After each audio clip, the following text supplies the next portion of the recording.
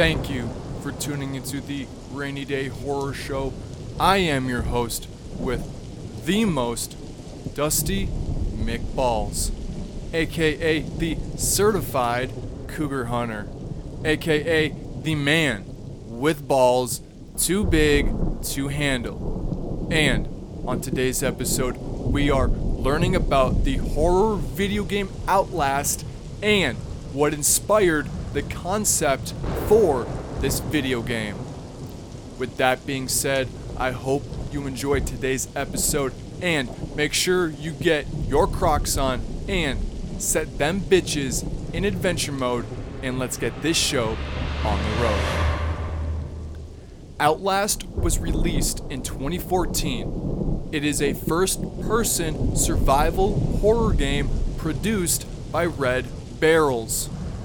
In this game, you are just a reporter trying to figure out what's going on as you stumble through this dark psychiatric hospital in Leadville, Colorado.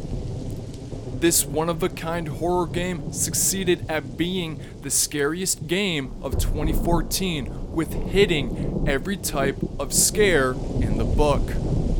From crazy jump scares to dead bodies coming to life, this game once scared everyone that played it at a convention in 2013. Red Barrels told an IGN reporter at the convention that people were panicking while only playing the demo. The co-founder of Red Barrels, Philip Morin, stated that the game was designed to make the player suffer. Not only was the game made to make people suffer, but this game was also inspired by true events. Red Barrels drew inspiration for this game from a mental hospital that was once a front for using MK Ultra on its patients.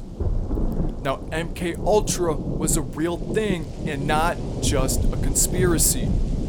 These experiments took place between 1950 and 1970. MK Ultra was a top-secret CIA program that conducted hundreds of secret experiments on patients. Some patients unknowingly knew what they were getting into. MK Ultra used LSD and other hallucinogenic drugs to see if they could be used for mind control, information gathering, and psychological torture.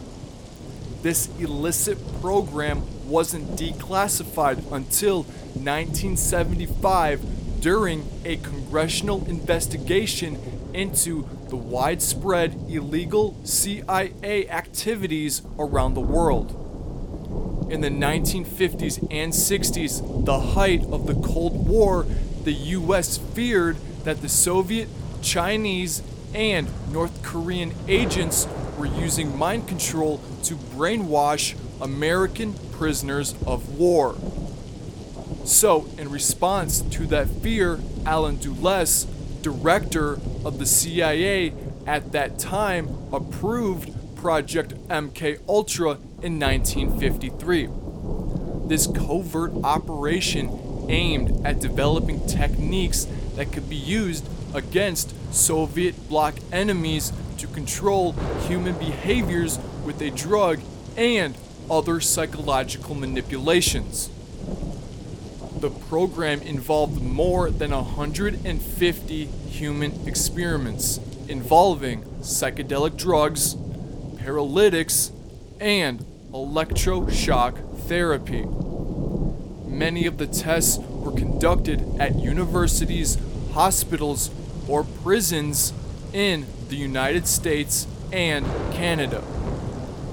Most of these experiments took place between 1953 and 1964, but it's not clear on how many people were actually involved because the CIA kept little to no record, and they also destroyed the majority of the records when the project came to a halt in 1973.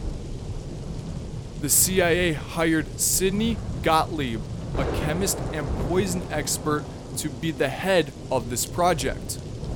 He believed the agency could harness the drug's mind-altering powers for brainwashing and psychological torture.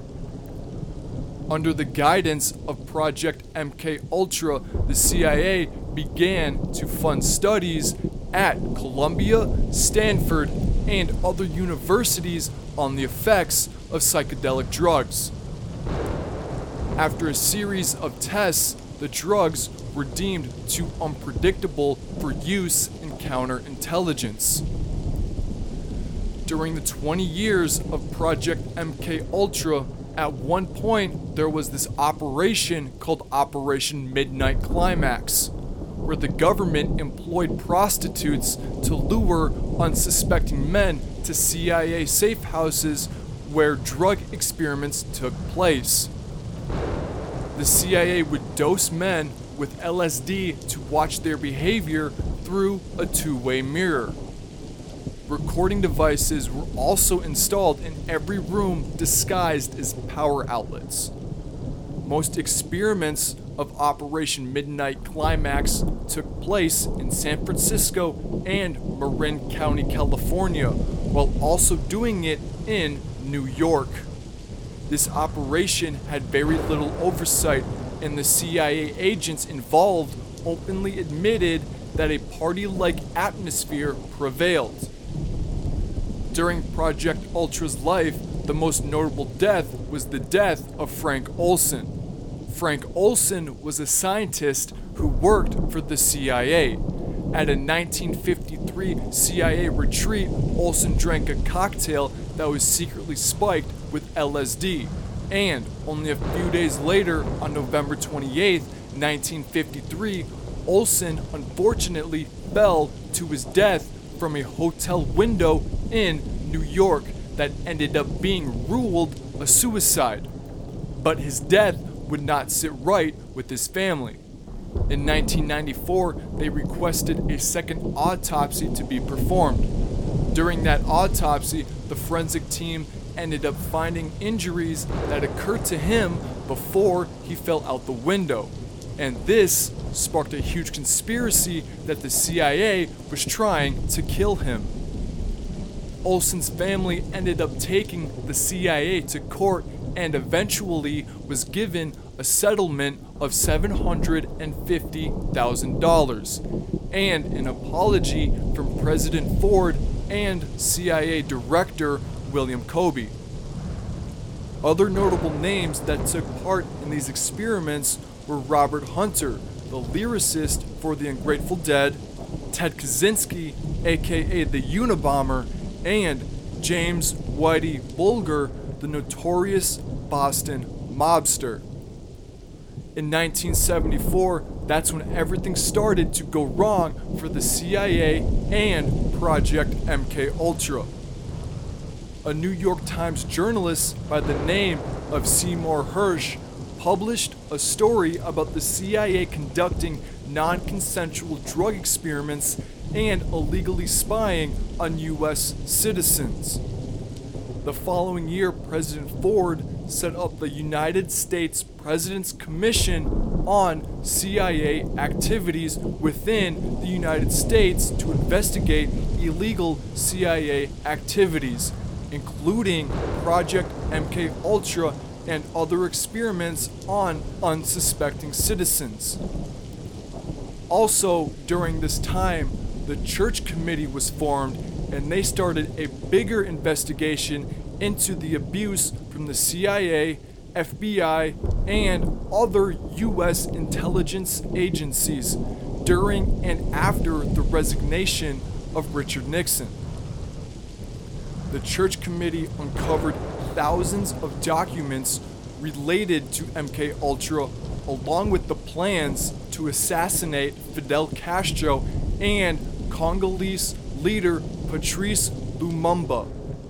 After all of this was uncovered, President Ford gave an executive order on intelligence activities in 1976 that prohibited experimentation with drugs on human subjects except with informed consent, in writing and witnessed by a disinterested party of each such human subject. So Red Barrels caught wind of this story and they researched the hell out of it. These CIA officials unknowingly inspired one of the most terrifying horror games to date. Outlast has sold over 15 million copies and has generated $64 million in revenue. So, with that being said, I hope you enjoyed today's episode and are having a wonderful weekend. If you already didn't trust the government, this further proves your theories. But if you do trust the government, just be careful and do a little more research on what side you truly trust, because their next experiments just might be on you. Stay frosty, stay foxy, and most importantly, stay safe. McBalls out.